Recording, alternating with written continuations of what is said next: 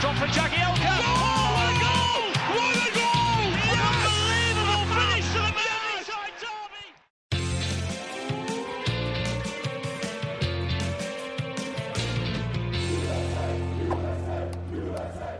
What is up, everybody? This is Toffee Blues USA.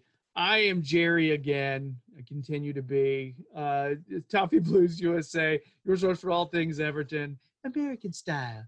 I'm Jerry. I'm based out of Winston-Salem, North Carolina. Joining me today,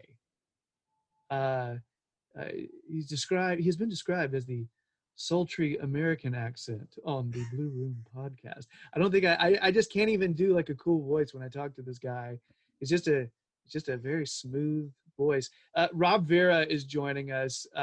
Pretty great guy, and I've been looking forward to this for a long time. So, Rob, thanks for coming on, man. Oh, you bet, Jerry, man. I'm glad to do it. Glad to be on an Everton podcast with people who know how to actually speak the language. So, that's not just kidding. That's the whole sultry American accent thing is just because I don't really have a sultry American accent, but I think that I'm on podcasts with people from a very specific part of the world on the Blue Room who, for whatever reason, they will ask me at times to just repeat words I've said because they find it to be a novelty. I imagine it's like if you grew up in a small town or a suburb and there was like one English kid in the class, everyone was really fascinated by him or whatever. I don't know why, but they seem to occasionally just get a kick out of the way I say certain words. So that's where that comes from, I promise. Yeah, I remember when I was in college and I had some friends. I'm from North Carolina, right? And so I had some friends from Jersey, and I was visiting them in Jersey, their family and everything, and their entire family surrounded me, and was like, "Hold on, where'd you say you're from?" And I was just like, "Winston-Salem, North Carolina." And they're like, "What? North Carolina?" And it comes out every once in a while. My Southern accent will creep out, especially if I'm talking to like my family members from like the country, the country counties surrounding. So it just kind of comes out. It's a little bit different than you with the Scousers and our buddies over there. So where are you based in Merca? In America, I'm based in Oklahoma City. Right. I've lived in Oklahoma so I'm from the Dallas-Fort Worth area originally in Texas, but grew up there, but went to college at the University of Oklahoma starting in the late 90s and just ended up staying here and moved to Oklahoma City in 2005 and have been here ever since. Wow. So this is not a written down question. This is improvised. But Sure. Oklahoma City, I've never known anybody from there. Give me a quick pitch for living in Oklahoma City. Oklahoma City is one of the best small, big cities in America, I would say.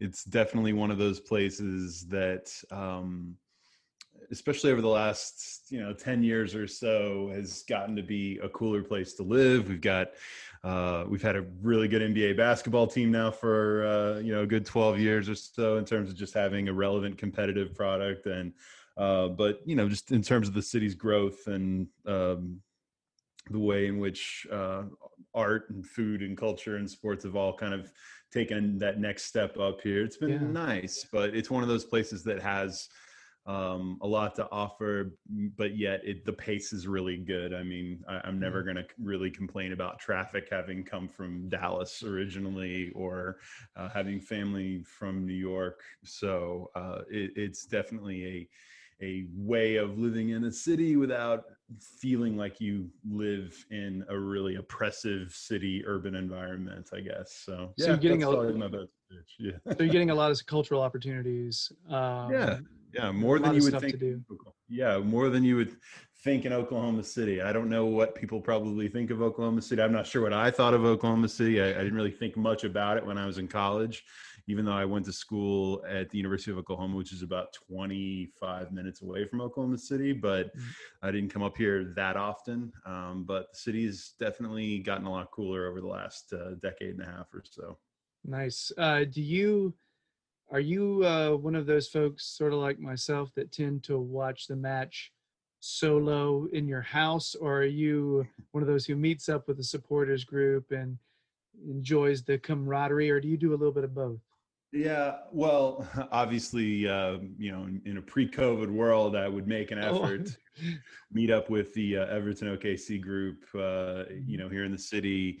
I will freely admit, have not been as avid a match goer over the years. I think they've made it so easy to watch it at home. And then part of it too is that when it's that early in the morning, sometimes, for us, it's sometimes like the derby was a 6:30 a.m. start. Most, typical 3 p.m. local time matches over in Liverpool are 9 a.m. here. And so it doesn't always lend itself as well to that as I'd like, but Everton does have really good, but surprisingly, a nice little tight knit group, and I think possibly even a slightly growing group of Everton supporters here in Oklahoma City. But obviously, it's not the kind of numbers that the Arsenal, my favorite group is the Sooner Gooners, who are the Arsenal group, and which I think is just a great name. But them and the Manchester United group, yeah. So but having said that, we may not be. It's kind of like. It's like a Tobias Funke in Arrested Development. There are dozens of us. Dozens of us. Yes. And I don't know if there are dozens, but there's at least a dozen. So I'll say that for sure. I'm only hoping y'all are all wearing the cutoff jean shorts while you watch the matches. Just saying, it's so great. So your local support group is Everton OKC. I think that's what you said. I just want to make sure I gave a little shout out to that. And so anybody in the Oklahoma City area needs to be checking that out, assuming you feel comfortable doing that. Yeah, I know it's a little harder these days, of course, but virtually, I know that they're on Facebook, they're on Twitter, and so on. Very cool. So how are you? And I have to ask this of like all of the American folk, how are you an Everton supporter? Oh, how did I get into this mess? Okay, well, honestly, it started with it really is a combination of both randomness and fate. And, there's that expression about, people who are Everton supporters, they're chosen because they were, oftentimes it's referenced to being, kind of born into it or, once Everton has touched you. And, of course, after a lot of years of bad Everton, I've always said, where on the doll did Everton touch you? But I would say it's a combination of two things. One, randomness in that back in the early 2000s, so this would have been around 2004. And the reason I remember it so specifically is because that's the year Everton made a Cinderella run to fourth place and made it to the Champions League. And around that time, I was a big hockey fan. I grew up in the Dallas area, big Stars fan. They won the cup on my 20th birthday. Really into hockey. And then around, I think it was 03, 04, they went through a labor stoppage or whatever. And so I suddenly had this really sport I was really passionate about that suddenly was gone. And I'd randomly come across, I've been listening to a sports radio station in the Dallas area that I've still listened to this day. I grew up with, and one of the guys on one of the shows there, who is ironically a Liverpool fan, had posted this blog, because this is back in the early 2000s, about, he'd started talking a little bit about following the Premier League, and he posted this blog post that was pretty elaborate about how to choose, if you're an American, how would you go about choosing a team, and kind of explaining to you the tiers of here, if you want a team that's, is going to always win, or a team that's a little more historical, but a little more challenging or whatever. Mm-hmm. I felt it was too easy to just pick, at the time, Arsenal, who were great, or United. you know, because I'm a glutton for punishment, clearly. And I just thought, that's just too easy. And so I came across, I remember at first I'm like, I came across Middlesbrough. I'm like, oh, they're kind of cool. And then like, no, didn't feel right. And then I came across Everton, and I don't recall exactly why, but I just started reading up on Everton a little bit.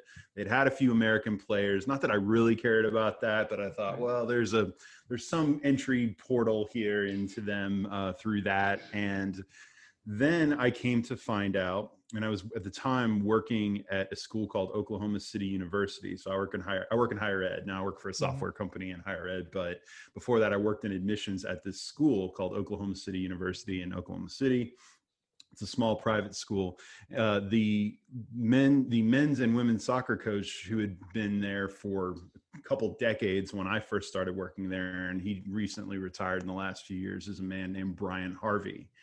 He is from Liverpool and is the brother of the great Colin Harvey, former, you know, obviously Colin Harvey is part of the Holy Trinity, and you know, is one of the, you know, former manager and just this legend. And so I somehow got into a conversation with him and mentioned something about Everton, and his eyes lit up and he talked to me about it. And then suddenly I'm like, this is a sign, you know, and I don't know that I really believe totally in signs, but I thought, this is a sign. I've got someone here who's a local. He's from there. He's passionate about it. If I ever have questions, I can ask him. So back then it was just, all right, I'm just going to choose Everton. And I happened to choose them when they were going through kind of a Cinderella run in 04-05 to a, you know, top 4 spot. And it felt like every game was 1-0 and they were just barely eking these games out. And of course I thought at the time, you know, the first season I ever watched Everton, they made it to the Champions League. And I thought, man, it's going to be like this forever. It's only going to go up from here. And so by then I was getting hooked into learning about the players and how the transfer window worked and why there's no playoffs in the Premier League and all these things. But more than anything, I think I just got sucked into the culture, the people. And really that's definitely what has kept me with Everton all these years.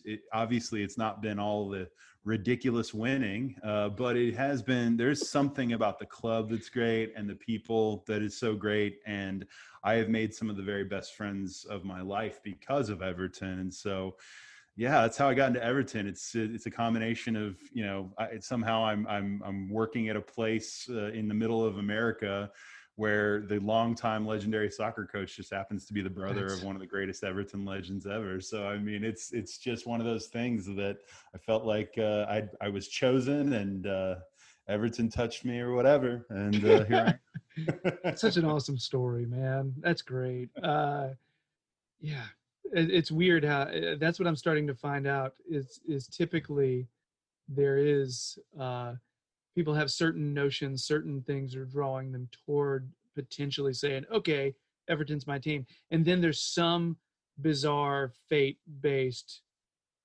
shove. You know what I mean? It's just very like, and that's, you know, that, I mean, that you are oddly enough, not the same type of story, because yours is bafflingly fateful. You know, it's just such a good, yeah, that's really cool. You know, mine was very simple. I was trying to figure it out, and all of a sudden I was like, you know, I like Spurs a little bit. I really like Everton. It feels right. And then I watched Everton beat Spurs. You know, Jelavic just scores this amazing goal at the end of the game. Oh, and yes. Great goal. And because I was on the fence.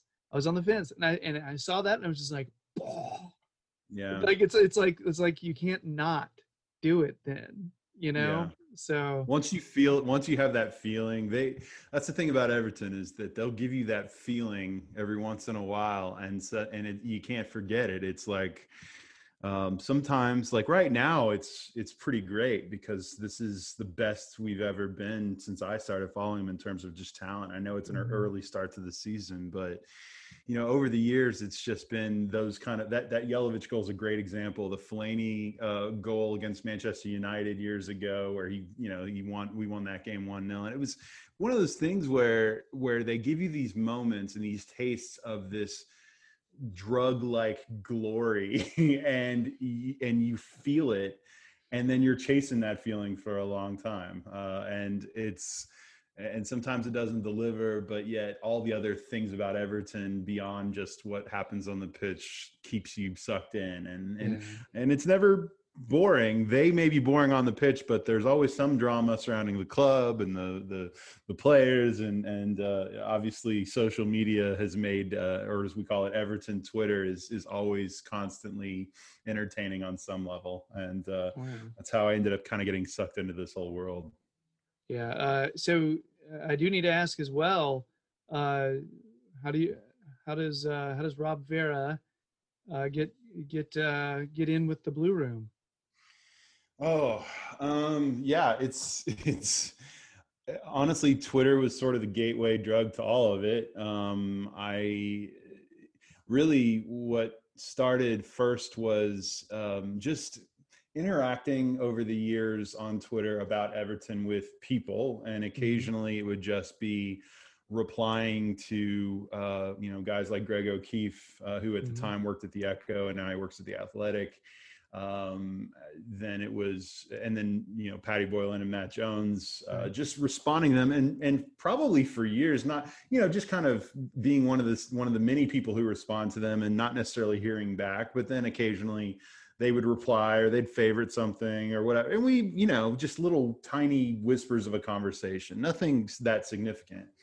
But over time, it's a weird thing how that relationship and that knowledge, even names that I now recognize as people who I've never met, but yet reply to me constantly, they start to be committed to your memory somehow. And so at one point years ago, I got asked by Greg O'Keefe when he worked at the Echo to write their weekly fan column, View from the Gladys.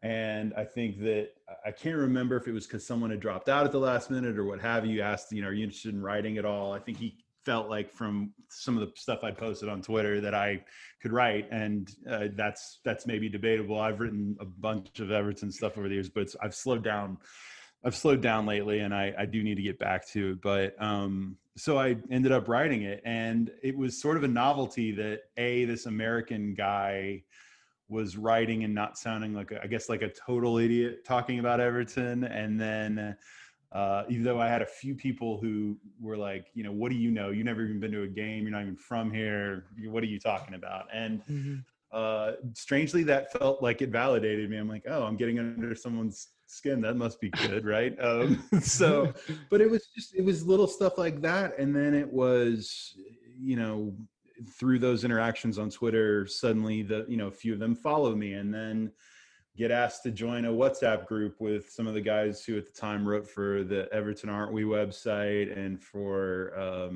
did some other stuff with the at the time with the Blue Room. And then at a certain point, I guess it was finally in 2017, my brother and I planned a trip over to finally see. I'd planned to get over before. It never was supposed to take as long as it did. But if you're an American and you've ever been over there, it's not cheap to plan a trip over there. If you've got if you've got other bills to pay, you've got other things going on. Sometimes you have to just kind of make it happen. And I finally did. And Matt Jones, who I had at that point knew through Twitter, decided he would take the chance to meet up with my brother and I one night while we were over there, and we watched. I found out he was into the NFL, and we had a few beers, and we just kind of hit it off. And then I eventually started to meet Paddy Boylan and Mike Diasha and and obviously Dave Downey. And so it just sort of. I've now been over 3 times and spent more time than each visit than the last, and just continue to develop relationships through chatting. And honestly, doing podcasts is us having conversations really every single week, multiple times. I mean, I talk more to those guys than I talk to a lot of members of my own family, sadly, I mean, it's just the way it works. And so it really was just something that kind of built up organically over time. And I still find it odd to this day that I'm on the Blue Room, which has grown to become this pretty big, you know, in the Everton podcast world, is a pretty big thing. And I'm still pretty much, I know the guys from the American Toffee podcast have guested on there before, but I'm pretty much the only regular American on there. And now I'm just sort of part of it. And I don't know how this happened. And I didn't mean for all this to necessarily happen, but I have to say that it is a good, you know, everyone needs their hobbies, everyone needs their diversions, and it's become something that, you know, when I'm not doing my regular day job is a lot of fun. Even during the bad times with Everton, it's always been an interesting and compelling conversation. So that's kind of how I got brought into this world. Very cool. Now it's for everybody out there who is hearing Rob mention these folks, pretty much it's like it's almost like a who's who of Everton Twitter. You're like, oh, they have good opinions and they have good opinions and they're really smart and that's very interesting, you know what I mean? And so it's that group. For those of you who are somehow watching this and you haven't like listened to the Blue Room, I just got to go ahead and say, give it a little, you know, give it a shove. You need to listen to them. Really level-headed folks who know the game, and at the very least, bring like opinions that can be backed up, you know, which is really always refreshing. And you know, well, even if you disagree, you're like, go ahead. Sorry. Yeah, no, I was just going to say those guys have grown up with it since birth. Mm-hmm. They're season ticket holders. They're as plugged into it as anyone can be, and that's probably my value is being the guy who's the outsider who kind of sees the game and sees Everton through maybe a different lens, and that's what really, like, American fans, like, that's, I think, where we do have something to offer to the overall conversation. Mm-hmm. Is that we grew up consuming professional sports in such a different way, and it's a different paradigm. And so I think sometimes that adds some layers to the overall conversation, or at least I hope it does. By the way, when I first got into this, I was absolutely obsessed with the transfer window, Rob. Oh, yes. I had nothing like that in sports before. And I was like, oh, go to this website. There's a chat room. Oh, let's go to this forum. Oh, they have all the exclusive insider details. And I was ridiculous. And I'm admitting this, just saying, I'm not as into it as I used to be, because I'm starting to be able to kind of see through a lot of the bullshit. But and also there's not as many like leaked rumors now. It's a little bit different. There's not as much weird stuff happening.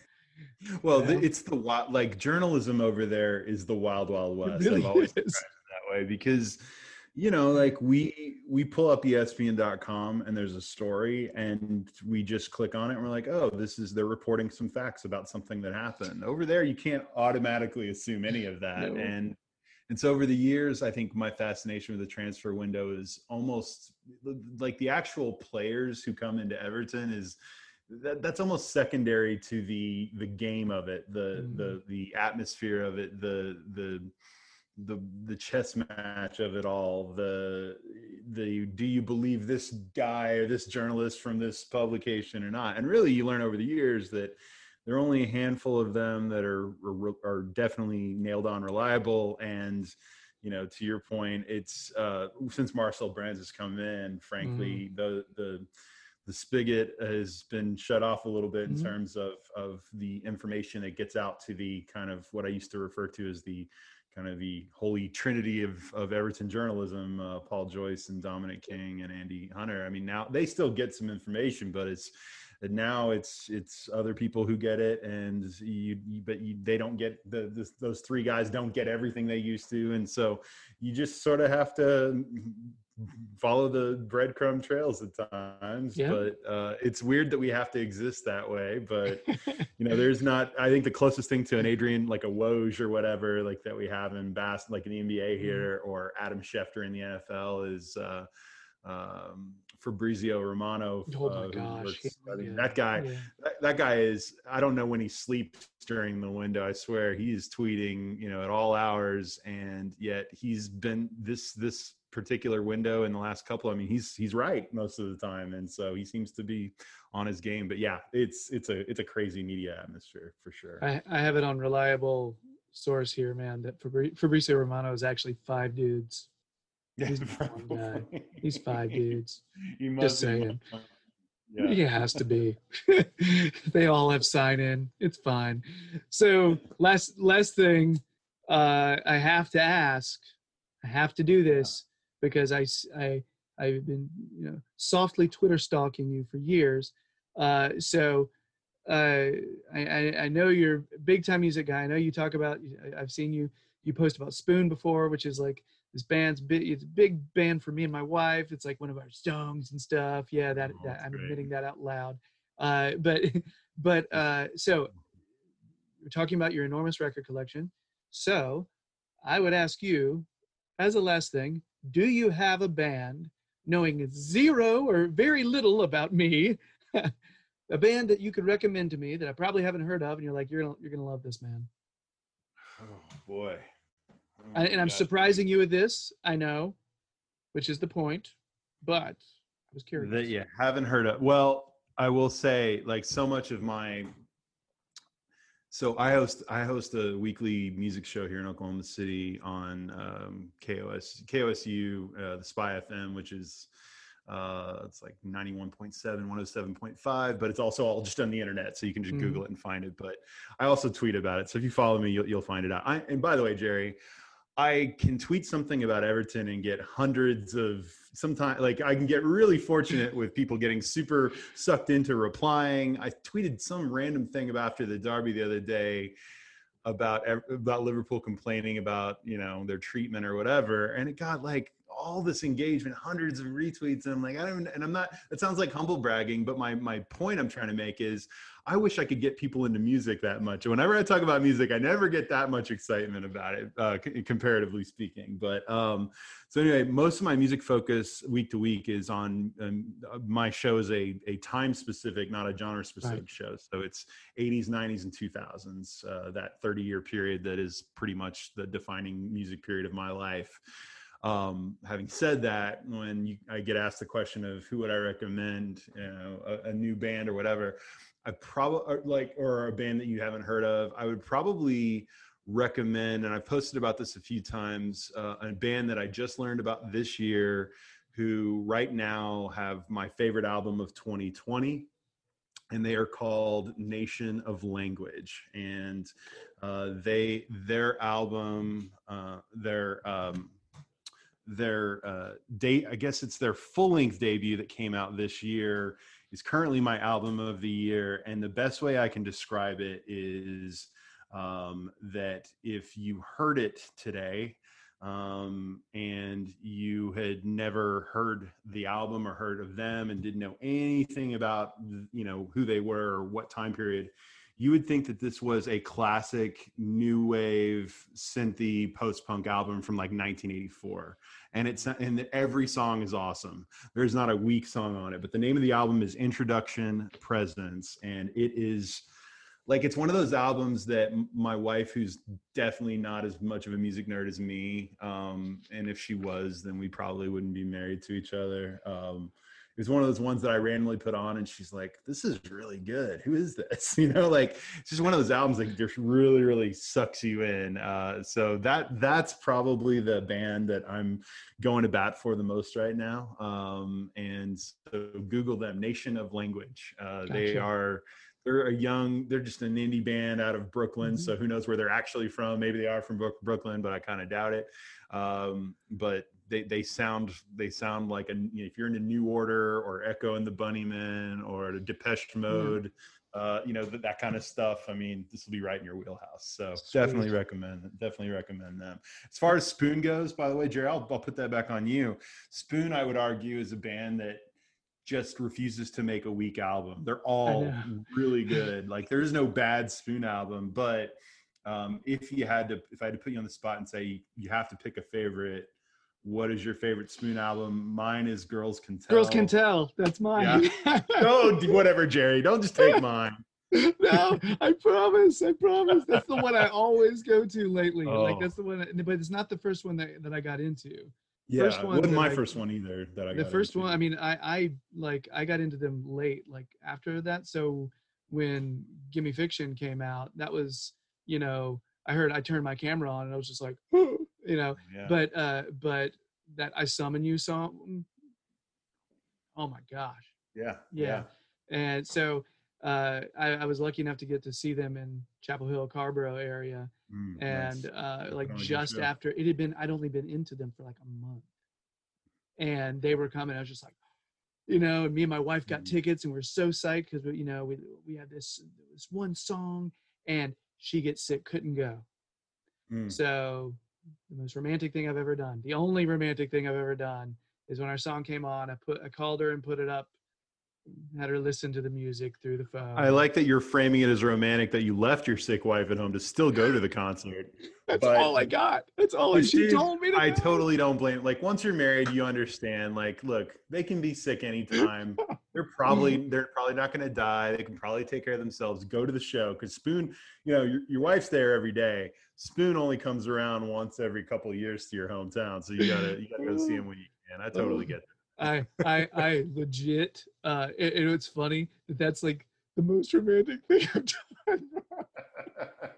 Your own little John Cusack moment. I may be kind of horrible now that I think about it, Rob. No, It's dude, no, you made the right choice. You made the right choice. Don't worry about it, man. Oh, man. But yeah, So very cool.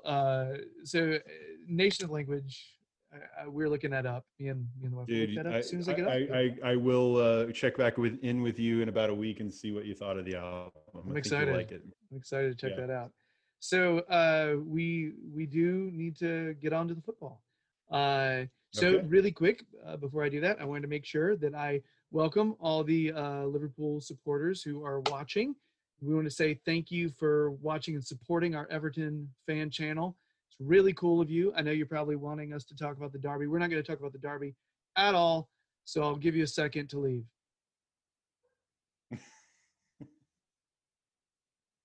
Okay, cool. So we are now going to do a preview, or not a preview. What the hell, Jerry? We're going to do a little derby review now. I lied because I was just hoping they would go away.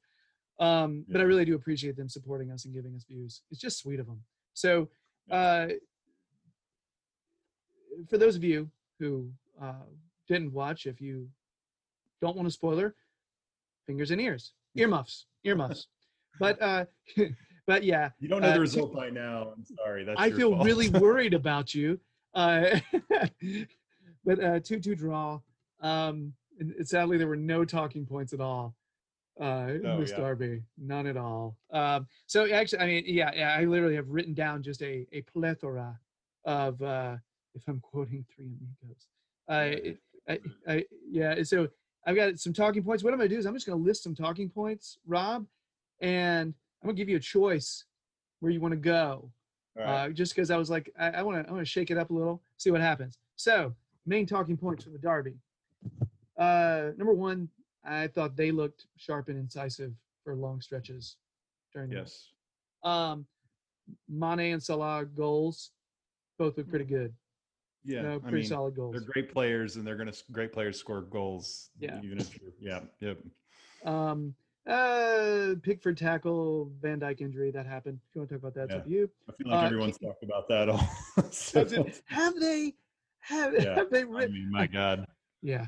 Keane and DCL goals. Thought those were also pretty sweet. Awesome. And he actually had more chances than just that. Yeah. Richarlison red card happened.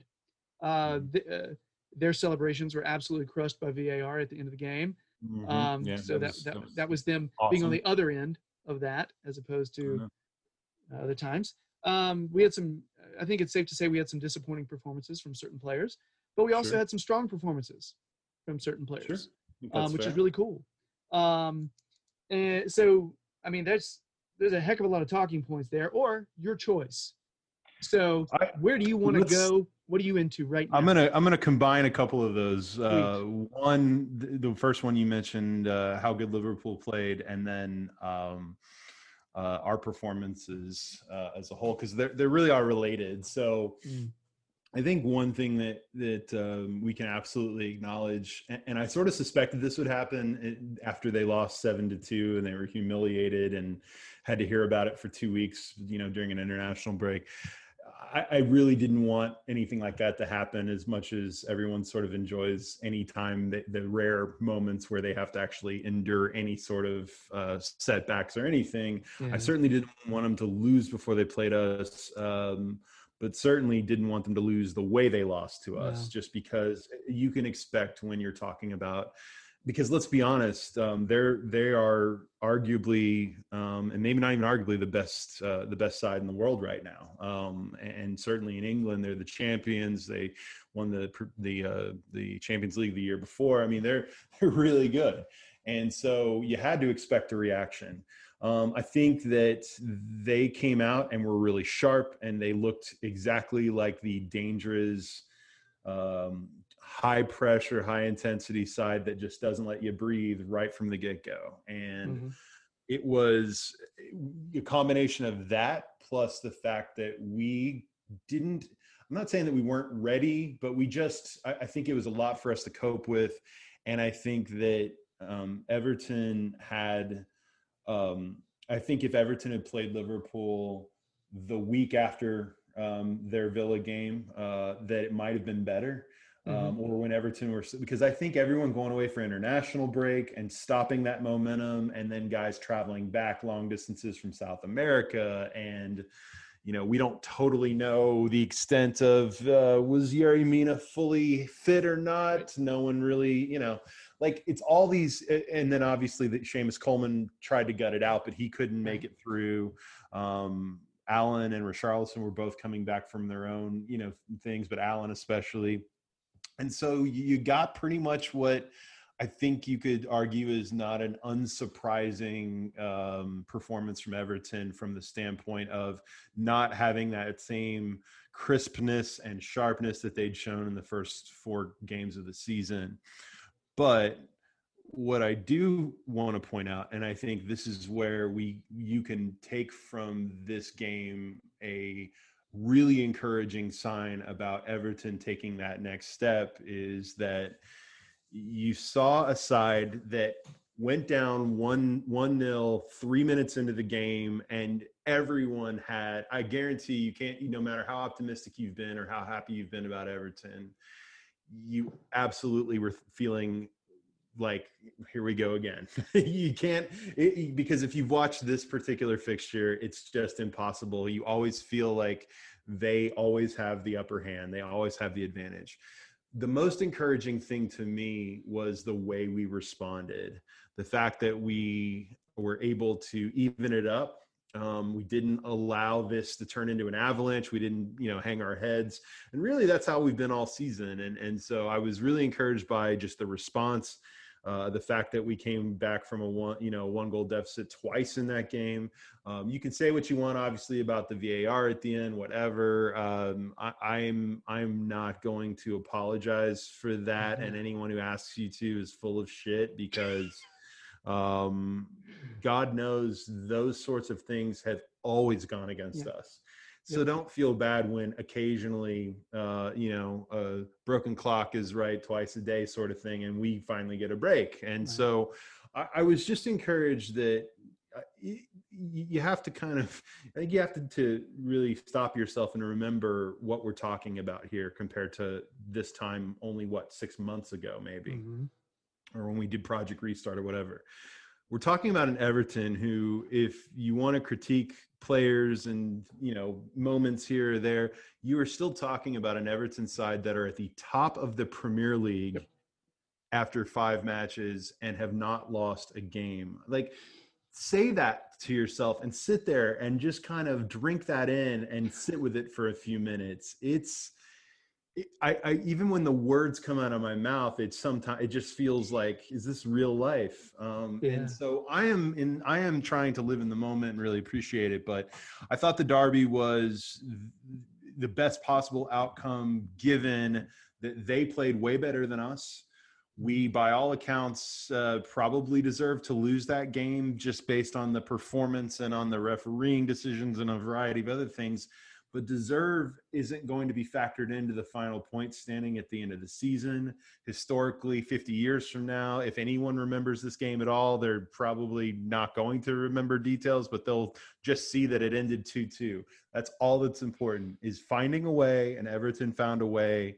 And now they come into a 3-game stretch where they're past this first big monster, and now it's time to prove that this start wasn't a fluke. And so, I talked about this with Dave Downey this morning on our podcast, our monthly podcast on the Blue Room that just came out tonight, called the Long Con, where we do it once a month. But we talked about how big and pivotal this 3-game stretch is. But I thought the Derby performance was grit and guts and hanging in there despite a lack of great performances overall, even though obviously guys like Calvert-Lewin and James Rodriguez and Luka Dean especially were awesome. Michael Keane, my gosh. Yeah, Michael Keane had the goal. He was good. I thought, honestly, the first goal they scored was just, it was just so awesome. But, it was Coleman who kind of got juked out of his shorts. But even their second goal, Yerry Mina had been fine up until that point, and then he literally did the thing where he tries to block a shot, and it's like a hockey goalie. If you watch hockey, the goalie will do an instinctual kick save. Yeah. Only it bounces to the wrong guy, gets right on his stick, and he shoots it past you.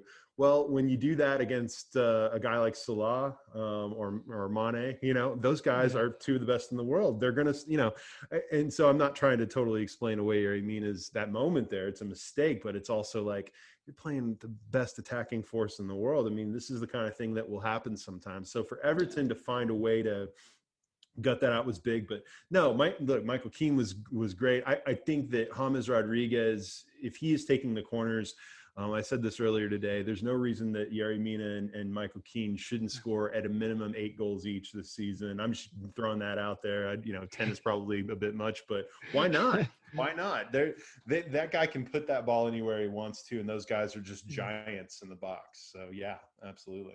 Yeah, I think what continues to impress me about Michael Keane this season, I'm seeing more of it seems like, his downfield passing, the long balls he was playing consistently to the wings, and getting the ball forward. It's nice. It's really, and it's purposeful. It's mindful. It's not just what a lot of times, and it's actually going to feet or going to chest, and it's to our player. It's nice to see that, to see a big guy like that bringing that kind of game, and it did seem like he dealt with challenges well. And Michael Keane is a perfect example of what we all hoped we would get out of someone like Carlo Ancelotti, which is improving the players that we already had. It's easy to just say, hey, new guy comes in, bring in 11 new players, but that's just not the reality. The reality is that, Carlo Ancelotti's been tasked with taking, average players and making them good players, making them great. And Michael Keane, now, he's healthy now. I think Carlo Ancelotti fills those guys with more confidence than they maybe even have a right to have. Michael Keane has physical limitations. He's not incredibly fast. He's not incredibly skilled. And there used to be a time where whenever he had the ball on his foot, I was like, oh, please just make a short pass and get rid of it, because they want him to have it. That's not the case. To your point, you're right, Jerry. That's the difference now, is I feel like Michael Keane suddenly is filled with confidence, and he's trying longer balls, and suddenly, and Yerry Mina has always been a good passer. And so it's one of those things where if you can have two center halves that can pass the ball and be comfortable with it, that really can change your fortunes overall, because then you're not having to just kick everything 60 yards down the field. So Michael Keane's been very impressive this season so far. And generally speaking, everyone was worried about the doom and gloom of, what happens if you lose Mason Holgate and can Yerry Right. Mina and Michael Keane play together? And say what you want, but they have marshaled the defense that that is undefeated in the Premier League so far this season, Yep. and they've each contributed goals, and I think, and they've each had some really strong performances, and so I think that if you're too critical of either of them, I think you're really kind of barking up the wrong tree, because I think they've both been pretty good, value for money all season. Yeah, I would agree. I think Mina has the occasional lapse in concentration, but he's still, I still think he's doing a good job, Yeah. for the most part. And he's had some games are better than others for him, frankly. Sure. Which is That's so true of most players. working on Yeah. working on consistency and concentration, and I feel like that's just with a guy who's been injury prone in the past.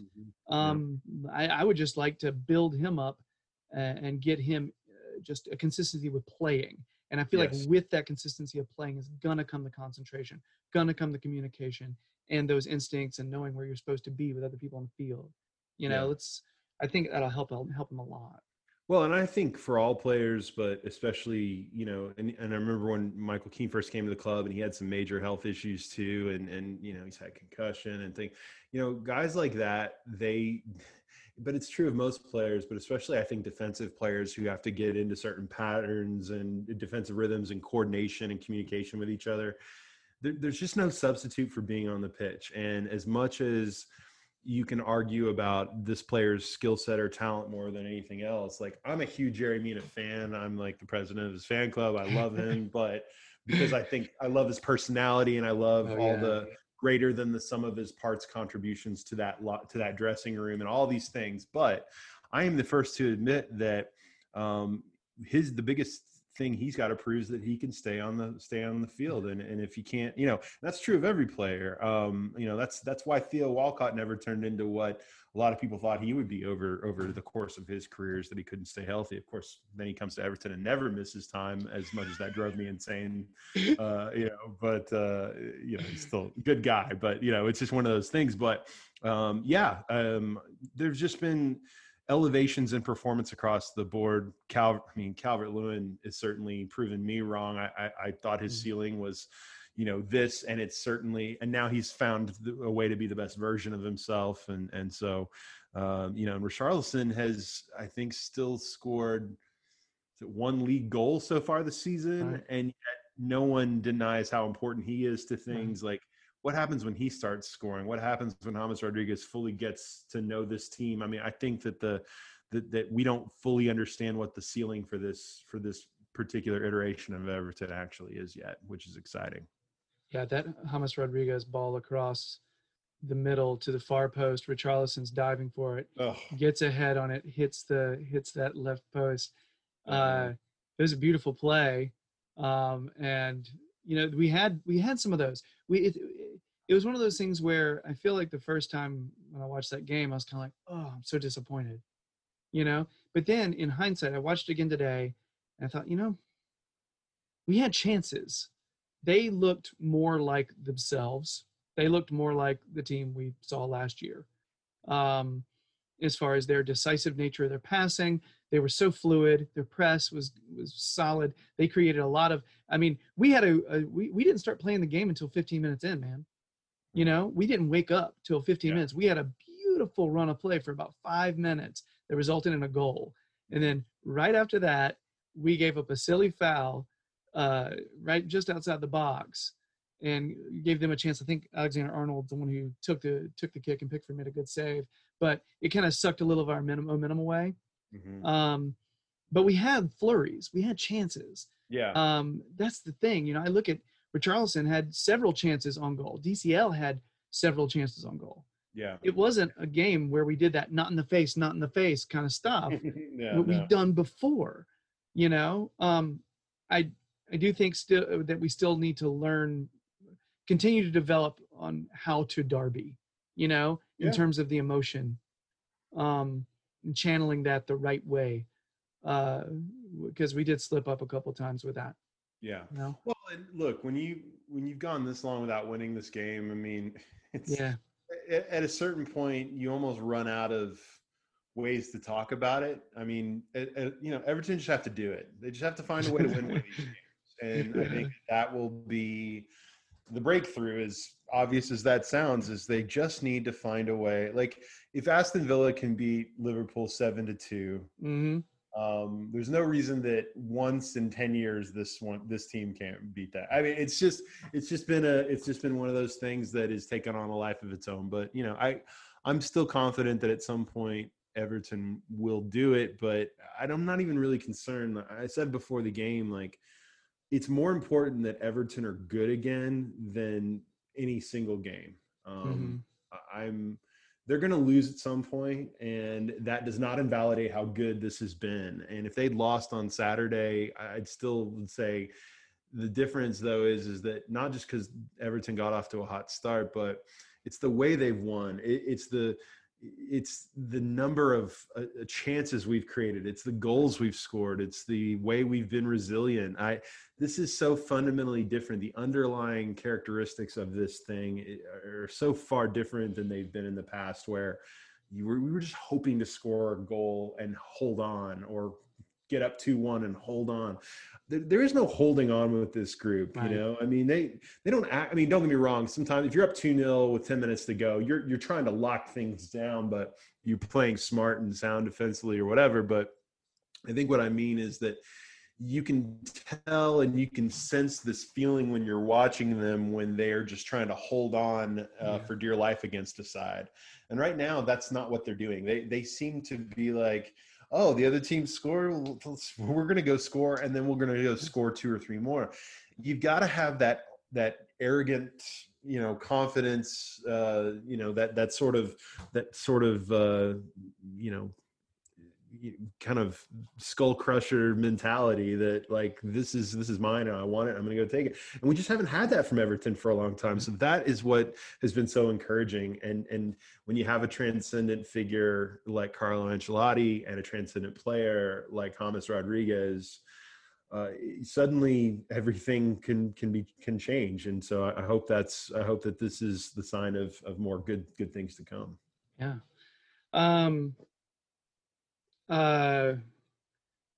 I feel like we should give it 1 minute. 1 minute. 1 minute to address the red cards. Okay. 1 minute and we're done. I feel like we had to do it. I feel like we got to say, got to touch it because it happened. It was there. And so anyway, what do you got? Red cards. I mean, let's start with the easy one. Richarlison deserved his red for that tackle. I mean, he apologized for it afterwards. I mean, I think it was a pretty vicious tackle. I don't think that's characteristic of him per se as a player. But he's physical and he's intense, and he made a rash decision, and so now he's going to be out 3 games. Shit happens, I mean, that's just how it goes. Jordan Pickford. It was a really reckless challenge, and I certainly would not have, you couldn't have complained if he had been given a red card and been booted from the game at that point. But by the letter of the rules, it was adjudged to be offside, and therefore the foul doesn't, I mean, and again, they tried to explain all the technical aspects of it. But it shouldn't have, I don't think it was a red card personally, but I wouldn't have been able to argue strongly against it if they had given it to him. But again, I think the idea was that they don't award the red card because it's not a foul, because it's not a foul if it's offside or whatever. Mm-hmm. I mean, whatever. That's kind of where I'm at. The bottom line is Everton definitely benefited from calls or lack of calls, or certainly the Henderson goal, which really may have saved Pickford's ass even more. I mean, Pickford is just so on the edge. He is, to me, is a huge liability for the team. I know he made some really great saves, but it's a zero-sum game to me when you're like, that Jordan Henderson goal was embarrassing. Yes. There's no way any standard level keeper should be letting that in. I would take, people argue all the time, well, we brought this guy in at the transfer window, but is he really going to push Pickford for number 1? I don't think the question anymore is about, hey, do we have an option that's as talented as Pickford? the question is do we have an option that is more steady and stable and predictable than Pickford? I've said for a while now, I want a nice, boring goalkeeper. Even if he doesn't make the spectacular save that Pickford occasionally makes, and that's why I refer to Pickford as a YouTube goalie, like he makes some really spectacular looking saves. They don't make up for all of the boneheaded decisions and just the weird physical mistakes and the mental stuff that seems to get into his head. He drives me crazy. Now, having said all of that, all the furor over him injury, Van Dijk, he certainly didn't mean to. I think it was a reckless challenge, but I don't think he was out to hurt anyone. I'm sure you've all seen the very silly, Pickford should be banned retrospectively or should be banned for as long as Van Dijk's out, or like sports doesn't work that way. I mean, life doesn't work that way. And, all these guys go into these games knowing that injury is a part of the sport and it happened. And I certainly am not rooting for good players or great players like Van Dijk to be injured. But let's be honest. And I know we're well over a minute, but Liverpool have existed in this heavenly world where everything has gone their way. Every call, every break, complete lack of major injuries now for several years. Let them experience what it's like to be any other club in the Premier League for a little bit. They can hack it. I don't know if their fans can hack it, but they will find a way. They've got plenty of money. They'll figure it out like everyone else has had to, but I don't feel sorry for them at all because this is the kind of thing that happens in sport. But yeah, super eventful game. A lot of weird narratives and stories coming from it, but bottom line, glad we got out of it with a draw. Yeah, one of my buddies is a Red, and so he was telling me existence. I just kidding. I give him a big old hug every time I see him. Like, hope you're okay, man. But he was saying, at first he was talking about the challenge and everything, and finally, like, it took me a while after prodding him and kind of being like, look, your team's committed a lot of unpunished red card worthy challenges. You have. So I'm cool with y'all being pissed about it because I think it should have been a red card. They tried to explain it on, it's just a red card worthy challenge, period. I think that's the case. It is up to opinions though. That's true. Sure. Okay. It is. And that's at least it's not one of those things where, hey, that has to be called like that because this action happened. No. But when I finally your gripes with the officiating, not with Everton. Yes, exactly. But finally, when I got him to loosen up about that, he said, in all honesty, Pickford's hit a stretch of not great form, and he's feeling like he needs to do certain things to try to make the big save. And I was like, yes. That right there, that's some sense. I think that's a sensible thing to say, and that's actually taking it from the guy's point of view. He's not out to hurt Van Dijk. I think he's trying to get big to try to block a ball he can't see. Right. I think he lost sight of the ball, and instead he was just kind of like trying to get big to try to make sure there was no goal coming through. To me, that's the simplest explanation. To me, that's the. But if you're a Red and you didn't listen to me and you still watched, first of all, that's messed up. But secondly, you've earned a little ire. Go ahead, but keep it in perspective. A little self-awareness, may help. Just saying. Well, and by the way, if Pickford comes in with that tackle and gets the ball, then it's just a great tackle and an unfortunate result. We just experienced a year ago a Spurs player literally getting mad at Andre Gomez, chasing him down and tripping him from behind, and it resulted in breaking a leg. Yeah. And the media within an hour were worried about the emotional state of Son from Spurs, and we're worried, and we're already talking about how that red card would need to be rescinded as quickly as possible. I mean, what world are we living in here? I mean, give me a break. You're just not going to get me to feel whatever and by the way, just for those of you who've been following Everton for a little while and you're still kind of figuring out the dynamic with our rivals across the park, just know that there's literally nothing that could have happened in regards to Pickford being sent off or suspended that would have changed their like they'd still be mad about something, you know. They're threatening him and his wife on Instagram, guys. Yeah. If you think that if Pickford had been red carded or given a 3-game ban because of that they would have been like, oh, okay, now justice has been done and I'm not going to harass this guy. No, they would have said, you still, you know, basically killed our player. I mean, they're treating it like there's a funeral procession for Van Dijk out there. Like, nothing will make them happy. And when I say them, I'm talking about their most extreme versions, right. You know, versions of their fans, not all of them. Believe me, there are definitely factions of the Everton fandom that are pretty scary too at times. But, you know, like, I think to your point, Jerry, right, everyone has to just take a step back and realize that in sports, I mean, you know, we're all watching an NFL season right now that every week is just littered with season-ending injuries. I mean, this is just the way a contact sport works, and it's unfortunate, but, you know, we go on. And by the way, I wouldn't have had a problem with Pickford being out for a few games isn't any skin off of our back. If anything, I think that probably helps Everton a little bit, and he could probably use a break. And it would have been a nice excuse to bench him for a little bit. But, you know, I still think he's on a knife's edge with Carlo. I think Carlo has been trying to big him up as much as possible, but we can't keep going like this. He's got to have several weeks in a row of just very, you know, solid, blasé, uneventful performances. That's what we need from him. Yeah. You know, more than anything else. But you can't live your defense is, you know, you can't have defensive players who are constantly in the back of their mind thinking, what is the guy behind me thinking right now? What's he going to do? It's like a ticking time bomb. So, you know, we'll see. Very much so. Yeah, this one was one of those that it's been a fairly hot topic. I guess, a little perspective is what I would say.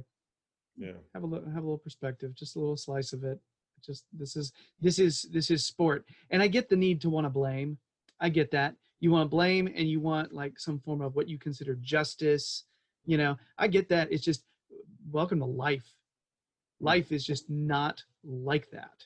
Yeah. You know what I mean? Like, anyway, sorry. This would become a very different podcast. I'm just saying. This would become a very different show. All right? Anyway, so last thing. Yeah. Godfrey. Hey. Hey.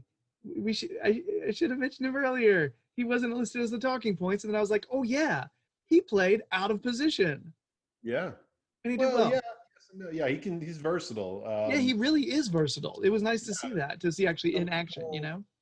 I have some very, you know, most of my Everton friends are way smarter about football than me and Everton than me, but I've had some of them argue that he is even better as a holding midfielder. I've heard that. But you see him out there, he's so big. I think he probably has to be a center half, but you know, who knows? The bottom line is that so much it's speed. Nice to, he's got speed. He's got, he can pick out a pass. I think he's already probably coming in and already just a really advanced level passer. And look, I think that when you're buying younger players like that to develop, don't worry so much about is he this exact position. If he's good, then that's wonderful. You can develop him, and right now, honestly, he's exactly what we need. I've worried about. I think Seamus Coleman has had a surprisingly good start to the season, but Seamus Coleman has a lot of miles on those. Yes. On those weeks. You know what I mean? He is an.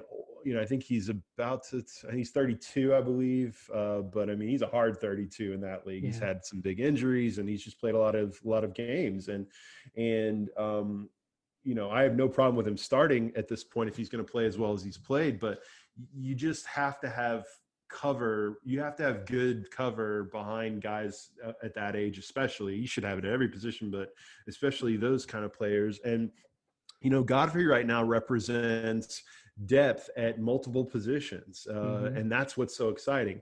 I would rather see him play right back than John Joe Kenny, frankly.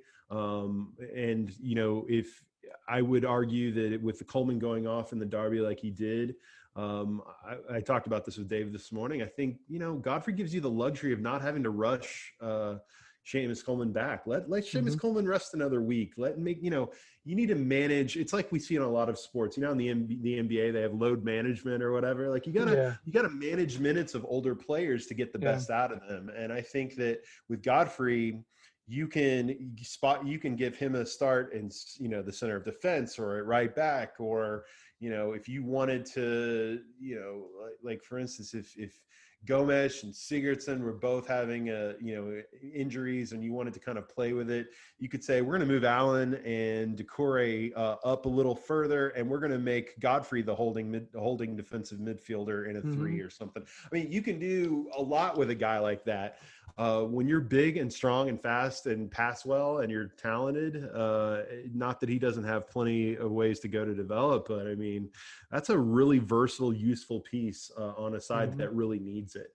I'm glad that I think it looks like it's been money well spent, at least the early indications, but for him to come into that game under those circumstances, first time playing, didn't expect to play, all those factors, I thought he played really, really well. Agreed. He even went forward a couple of times. It's nice to see. Cool. So any other final thoughts on the derby before we go to the mailbag? No, let's go to the mailbag.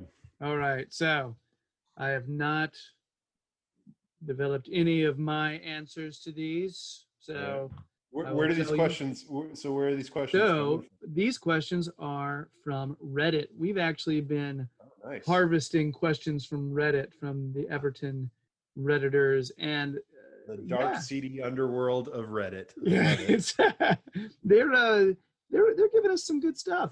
Some of these I'm not going to be as equipped to answer as I want to.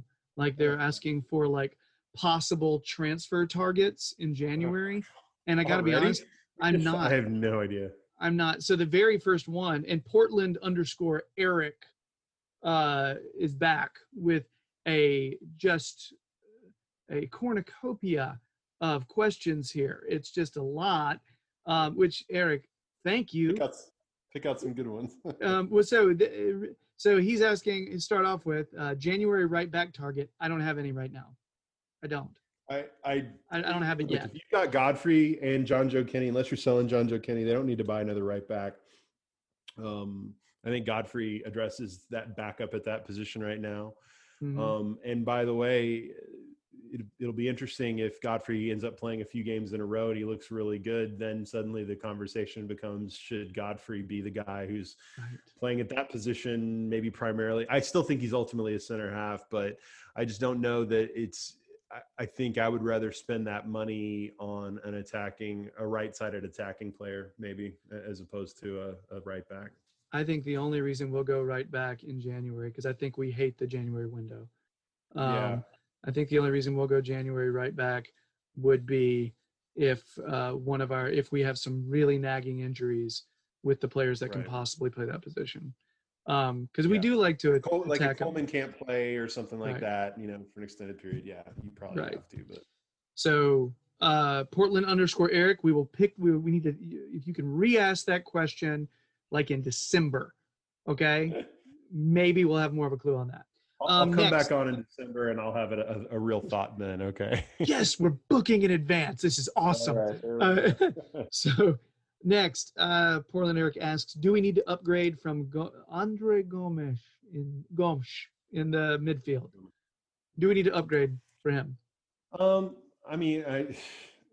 I think Andre Gomes is still he struggled like he and Allen both really struggled, I think, on Saturday. I think Gomes, there are times when this season where he's looked really, really good. His passing's been on. He looks like the best version of himself.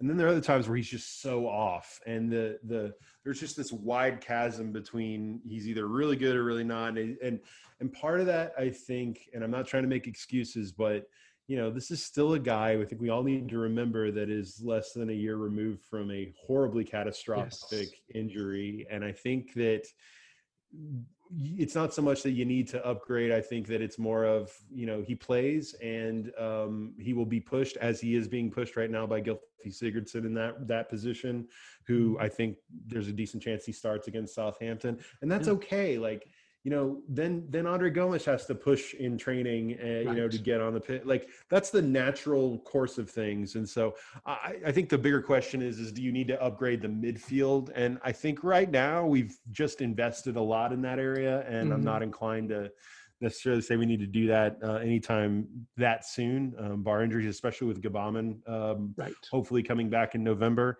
I think we're going to be okay there. I think the bigger question is does Gomez have a long-term future at the club?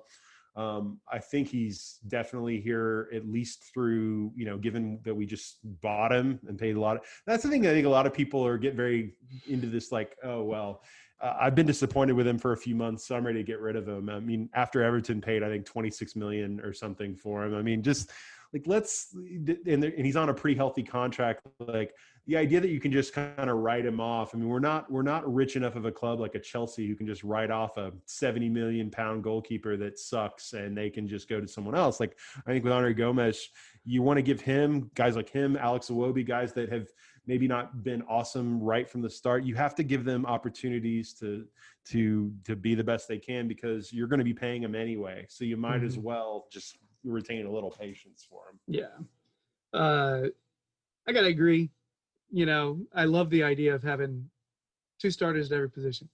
Why do you have to nail down exactly who's starting, every week?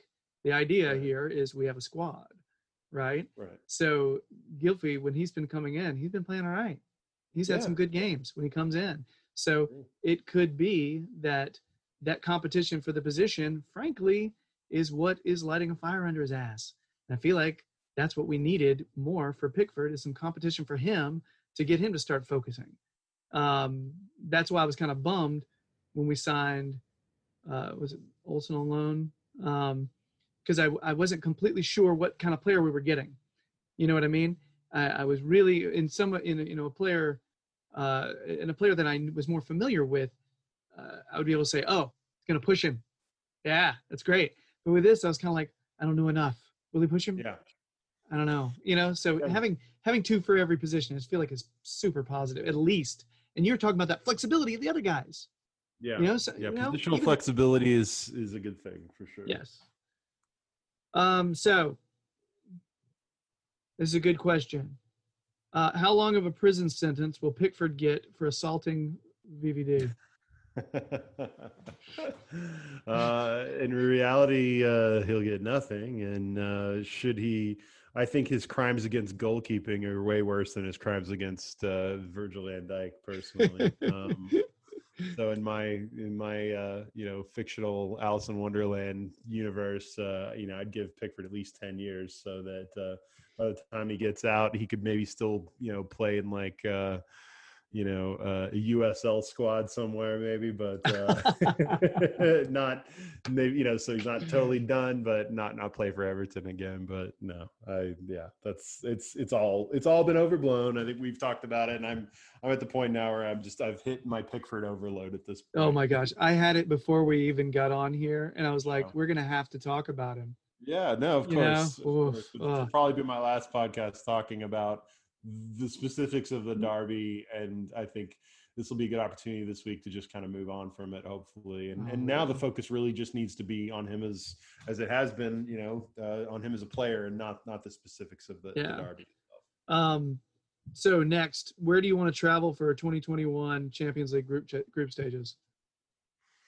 Ooh, that's a great question. I like the premise, and I'm with you. My brother reached out to me a few weeks ago and said, if we get in Champions League, we're going. And, of course, I'm hopeful that we have a more sane domestic situation, political situation here in America, one that knows how to competently deal with disease and things like that, and we get a vaccine, and, all these caveats aside. But if so, man, Champions League, oh God, where would the place that one of the places I've always wanted to go to see a game. I'd like to go, of course, to at some point see a game at Barcelona or Real Madrid, like one of the traditional Spanish stadiums. But I've always wanted to, even though it kind of scares me a little bit, I've always wanted to go see an Italian game, like a game at one of the old historical Italian venues. Just because that's just a different experience, a different cultural experience, and I've been to Italy and the food's fantastic, and so I would relish Peroni's and Carlo Ancelotti leading us into Champions League glory in Italy. I think that'd be great. So maybe Juventus or Roma or something like that. Yeah. That'd be great. Yeah. See, what's funny is you were thinking about these like stadiums, these epic stadiums and these storied clubs, and I was like, I just want to go to Prague. Prague because it looks awesome. And yes, it does look awesome. I'm totally down for that. I'd love to have that problem of like, which cool European city do you want to go to? Right? Absolutely. Oh, gosh. So next, let's see if I can actually read this. Victor Bostovich asks, are Liverpool fans just bitter because we're going to go unbeaten all season whilst they failed to? Victor, I will give you an answer to that right now. Yes, that is the answer. That's the answer. There's no other. That's exactly why. Yep, I have nothing more to add to that. Yes, thank you for your support, Liverpool fans. Apartment Bubbly 3810 asks, what leaps higher, Tim Cahill or a kangaroo on a pogo stick? Calvert-Lewin. Calvert-Lewin, it's option C. It's option C. No, honestly, Cahill's incredible. I gotta say Cahill. Yeah, but I don't know. I tend to think it's sort of like take any great athlete, you can take Jordan or whatever, and then compare it to something like an actual kangaroo or something like that, and the animal almost always wins. Well, I just worry about the kangaroo spraining its ankle, messing around on the pogo stick. I'm just saying, I worry. I would feel unsafe on a pogo stick, much less I wouldn't imagine how one of them would feel on a pogo stick for sure. Yeah, it seems like animal cruelty on some level. So I think this is a great question. Bin Jarmin asks, with Richarlison being suspended, who now has the biggest opportunity to fill in and make their mark? Alex Iwobi. It's my answer too. I agree. Very cool. I mean, Anthony Gordon, I think, will finally start making the bench. I think he's an exciting talent. But Iwobi is, again, kind of like we were talking about Alexander Gomes. He's a guy that we paid a lot of money for, and regardless of how you feel about him, it is incumbent upon us as a club to utilize our existing resources, develop them into better players, as opposed to constantly seeking to throw more, more money, good money after bad. I mean, because we're already in financial fair play, kind of gray area as it is. But no, I mean, look, Alex Iwobi, I think has been pretty good this season when he's been called upon for the most part. Better, I think, than what we saw last season. And again, I think that there's just this pervasive excitement and attitude about being part of the squad that they want to play. They want to be part of the solution and not the problem. They seem to all, like, even in the League Cup games, Iwobi and Bernard and those guys coming in and just being like, man, they looked excited to play. They looked like they wanted to impress. And that just fundamental shift in attitude has been huge. And I think this is a real opportunity for Iwobi to make his mark here and to become part of the thought process. Obviously when Richarlison's back, he starts, but Iwobi can put himself up there as someone who becomes a really valuable part of this squad, a guy who can come off the bench and really contribute.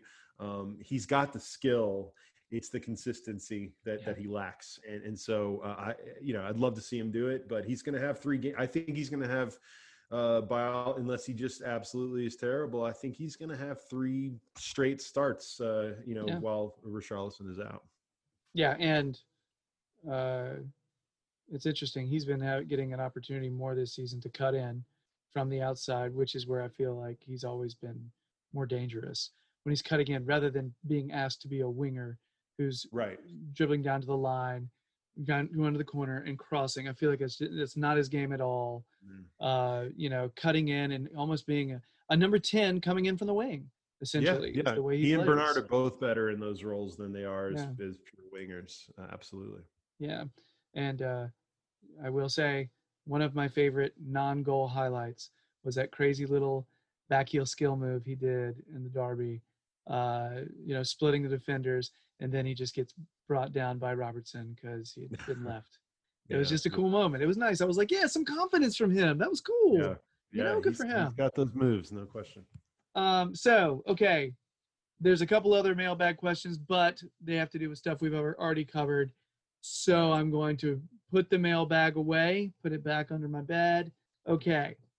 Moving on, Southampton preview for this weekend. Current form, Southampton's 11th in the Premier League, 2-1-2. They have 7 points. Their recent results are honestly, they're okay. 3-3 draw with Chelsea, 2-0 win over West Brom, and a 1-0 win over Burnley. When you're thinking Southampton, and of course, Walcott's on loan there, can't play against us though. So there you go. But I think you got to think Danny Ings. I think he's the leading goal scorer this season in the Premier League. He's got 4. Che Adams has got 2 assists. I think they're running with 2 strikers often. So there's that. And honestly, a player that I've always admired is James Ward-Prowse in terms of just playing dangerous balls into the box. I just feel like he's a really good passer. He's a good set piece specialist. Yeah.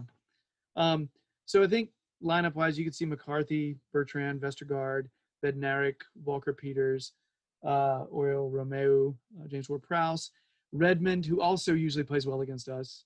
That's another player usually does well. I don't know who's going to be their right wing because I think Armstrong may be a doubt to play. I'm not completely sure. So I'm not sure. This is me. I don't watch Southampton every week. And now I've lost all credibility, sadly. So I'm not sure who's going to be their right wing. Let's just say it's going to be Rob. Danny Ings and Adams up top. And so who do you think is going to be starting for us is the question, I reckon. I think that I think we've had a relatively settled side for the most part this season. I think there's a decent chance that Sigurdsson starts for Gomes along with Allen and Decore this time. Just because I think Sigurdsson has kind of been pushing and it's probably, Gomes got brought off and I think he maybe has kind of earned it. We'll see. I'm not totally sure. We'll see. But otherwise, I think then you've got Iwobi in place of Richarlison, of course, Calvert-Lewin up top and Rodriguez on the right. And then as far as the back four goes, obviously, Dean, you always pencil Dean in first if he's fit. So you've got Dean, I would say Keane, Mina, and then I have a sneaky feeling that they're going to try to give Coleman a little more time to recover. He was injured and then we had the 2-week break and he still didn't quite look like himself. So I think now with the way Godfrey played on Saturday, they've got the luxury, as I said before, to not rush him back into that. So I'm hopeful, obviously, that, I didn't see anything that made me think that Mina's dealing with anything beyond just kind of the normal soreness of what he's been recovering from. And they've been kind of trying to manage his minutes, only playing once a week and those sorts of things. But so I would assume the back four is going to be Keane, Mina, Godfrey, and Dean. And then, I think Pickford is still going to start, but I think this is a hugely important game for him. Southampton are always the side I think they've got a really a good manager in Hasenhüttl, and I think that they get the most out of the talent they generally have most of the time. Bottom line, though, and Danny Ings always scores against us, but bottom line, we're in an environment where there is not really a distinct home field advantage, if you will, with no fans. So I think a lot of times it really just comes down to which side's better, which side's going to execute better. And, talent-wise, I mean, we should expect to go into a game like this. We should expect to win. And we've had the attitude that we can go on the road and play, not only play with, but beat Spurs, beat Palace. Yeah. Two very good sides who, frankly, have been better up to this point in the season than Southampton. And so I expect us to go in there. The expectation is that we win. I'm not saying that definitely means we will, but my expectation is that we do. Assuming that most of our key guys are fit, even with the loss of Richarlison, right? Which will be a big loss, yeah, but I think we can handle it. Yeah. This is usually proves to be a tricky fixture, every year. I feel like it's never like a layup at home or away. You know what I mean? I feel like right. it can be difficult either one. You never know which one. But honestly, though, I don't really as much concern myself with past results as much with this team, with this year's squad. I just don't. Yeah, they seem a very different, given that they had their midfield completely replaced and the addition of James Rodriguez. The entire personality and belief of this group feels so different than years past that comparing it to past years is probably, your history can inform you a little bit, but I think we're talking about, a very different group of players in general. Southampton, I think, are, quality enough to certainly beat us, but I think that's true of most games we're going to play this season with any team. The bottom line being that I think I look at this and I think this is a squad that we're better than, and we should win this game. And that's pretty much it. So really quick final score prediction. Ings will score. I mean, it's written into law. It's death and taxes that Ings will score. But I'm feeling 3-1 Everton. I'm feeling pretty good that we will have some guys bounce back from their performances against Liverpool. And, I just don't think you can really slow down this James Calvert-Lewin train that's going right now. It'll be really incumbent upon Iwobi to be a good contributor in this game as well. But honestly, I think he can. I think that he's the kind of player that being surrounded by all these other players who are talented and playing well will help him. I think if you get Sigurdsson in there, you might get, if he's up for it, which, I'm still trying to emotionally work through forgiving him for his terrible season last season. But if he's up for it, he's certainly, you suddenly have a lot of skill out there in terms of passing the ball. And I think Everton could really control the ball and control the game. They just have to do that thing that they did for most of the season and just create a lot of chances, and then you'll score more. That's my deep sports metrics analysis of everything. So, nice. What are you getting with that? So I'm going to deny the easy money. I am going to say that Ings is not going to score, even though he always has, only because I don't like him. And so, and I want it to stop. I want this to stop. Believe me, if that's all it took, he would have stopped scoring a long time ago. I'm keeping the faith. I'm going to say 2-0. I think, and I think no amount of Ings just being absolutely intolerable is. I'm just going to say he's not going to get a goal this time. There we go. All right. Yes. So I reckon that's it, man. We have totally gone through everything Everton at the moment that we can solved all the world's Everton problems. Yes. It's it's nice to feel at peace. Sure. Now I can sleep. I just want to really quickly want to thank you, Rob. It's nice to meet you on here. Thanks for coming on. Rob, do you have anything? Honestly, do you have anything you want to plug? I mean, besides the Blue Room being like awesome.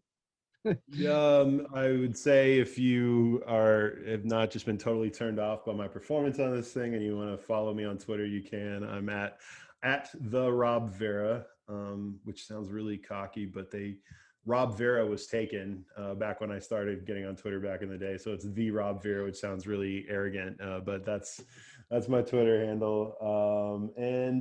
Hey, if you need an hour of nostalgic music escapism on Saturday nights, 11 Eastern, 10 Central time, you can go to kosu.org or thespyfm.com, either one. And my local Oklahoma City music show is playing every Saturday night, and Awesome. it's always good music. And so there you go. Those are my plugs. Very cool. So I will plug our stuff. So Oh, and it's called Turn of the Century, by the way, is the Oh. name of the show. I should probably say the name of the show. That would probably be. So I'm not very good. You can tell I don't plug my own stuff that nearly enough in actual conversational form. It's everything's on Twitter. So I mean, I have forgotten to plug my own personal stuff on this show. Like even last week, I forgot. It's like I always remember Toffee Blue stuff, but I never remember my own personal thing. So yeah. Make sure you're checking out, for all you people out there. Make sure you subscribe to the Toffee Blues if you haven't already. A lot of really good content from some cool contributors that also you see on this channel often. They're there, but they also write content for the Toffee Blues website. So check them out all there. Follow the Toffee Blues on Twitter, Instagram, Facebook. So anyway, that's the Toffee Blues plugging. Also, with Christmas coming up, if you're like, gosh, I would like a book about a kid or a moose who like wants to learn to run and stuff, I've written a book, a children's book, and it's so if you're interested in Randolph the Christmas Moose, the concept was birthed on the Toffee Blues podcast. The most insane thing, crazy story, and then me, and I'm the actual idiot that decided to make it a reality. So yeah, check that out. It's a nice story of being your own moose. Nice. So yeah, anyway, so that's it. I guess we're ready to roll. Thanks so much, Rob. Really appreciate it. And I guess we'll go ahead and peace out. For everybody else out there, let's have a good one this weekend. Let's get 3 points, and let's keep this unbeaten top of the table train rolling. All right. Bye.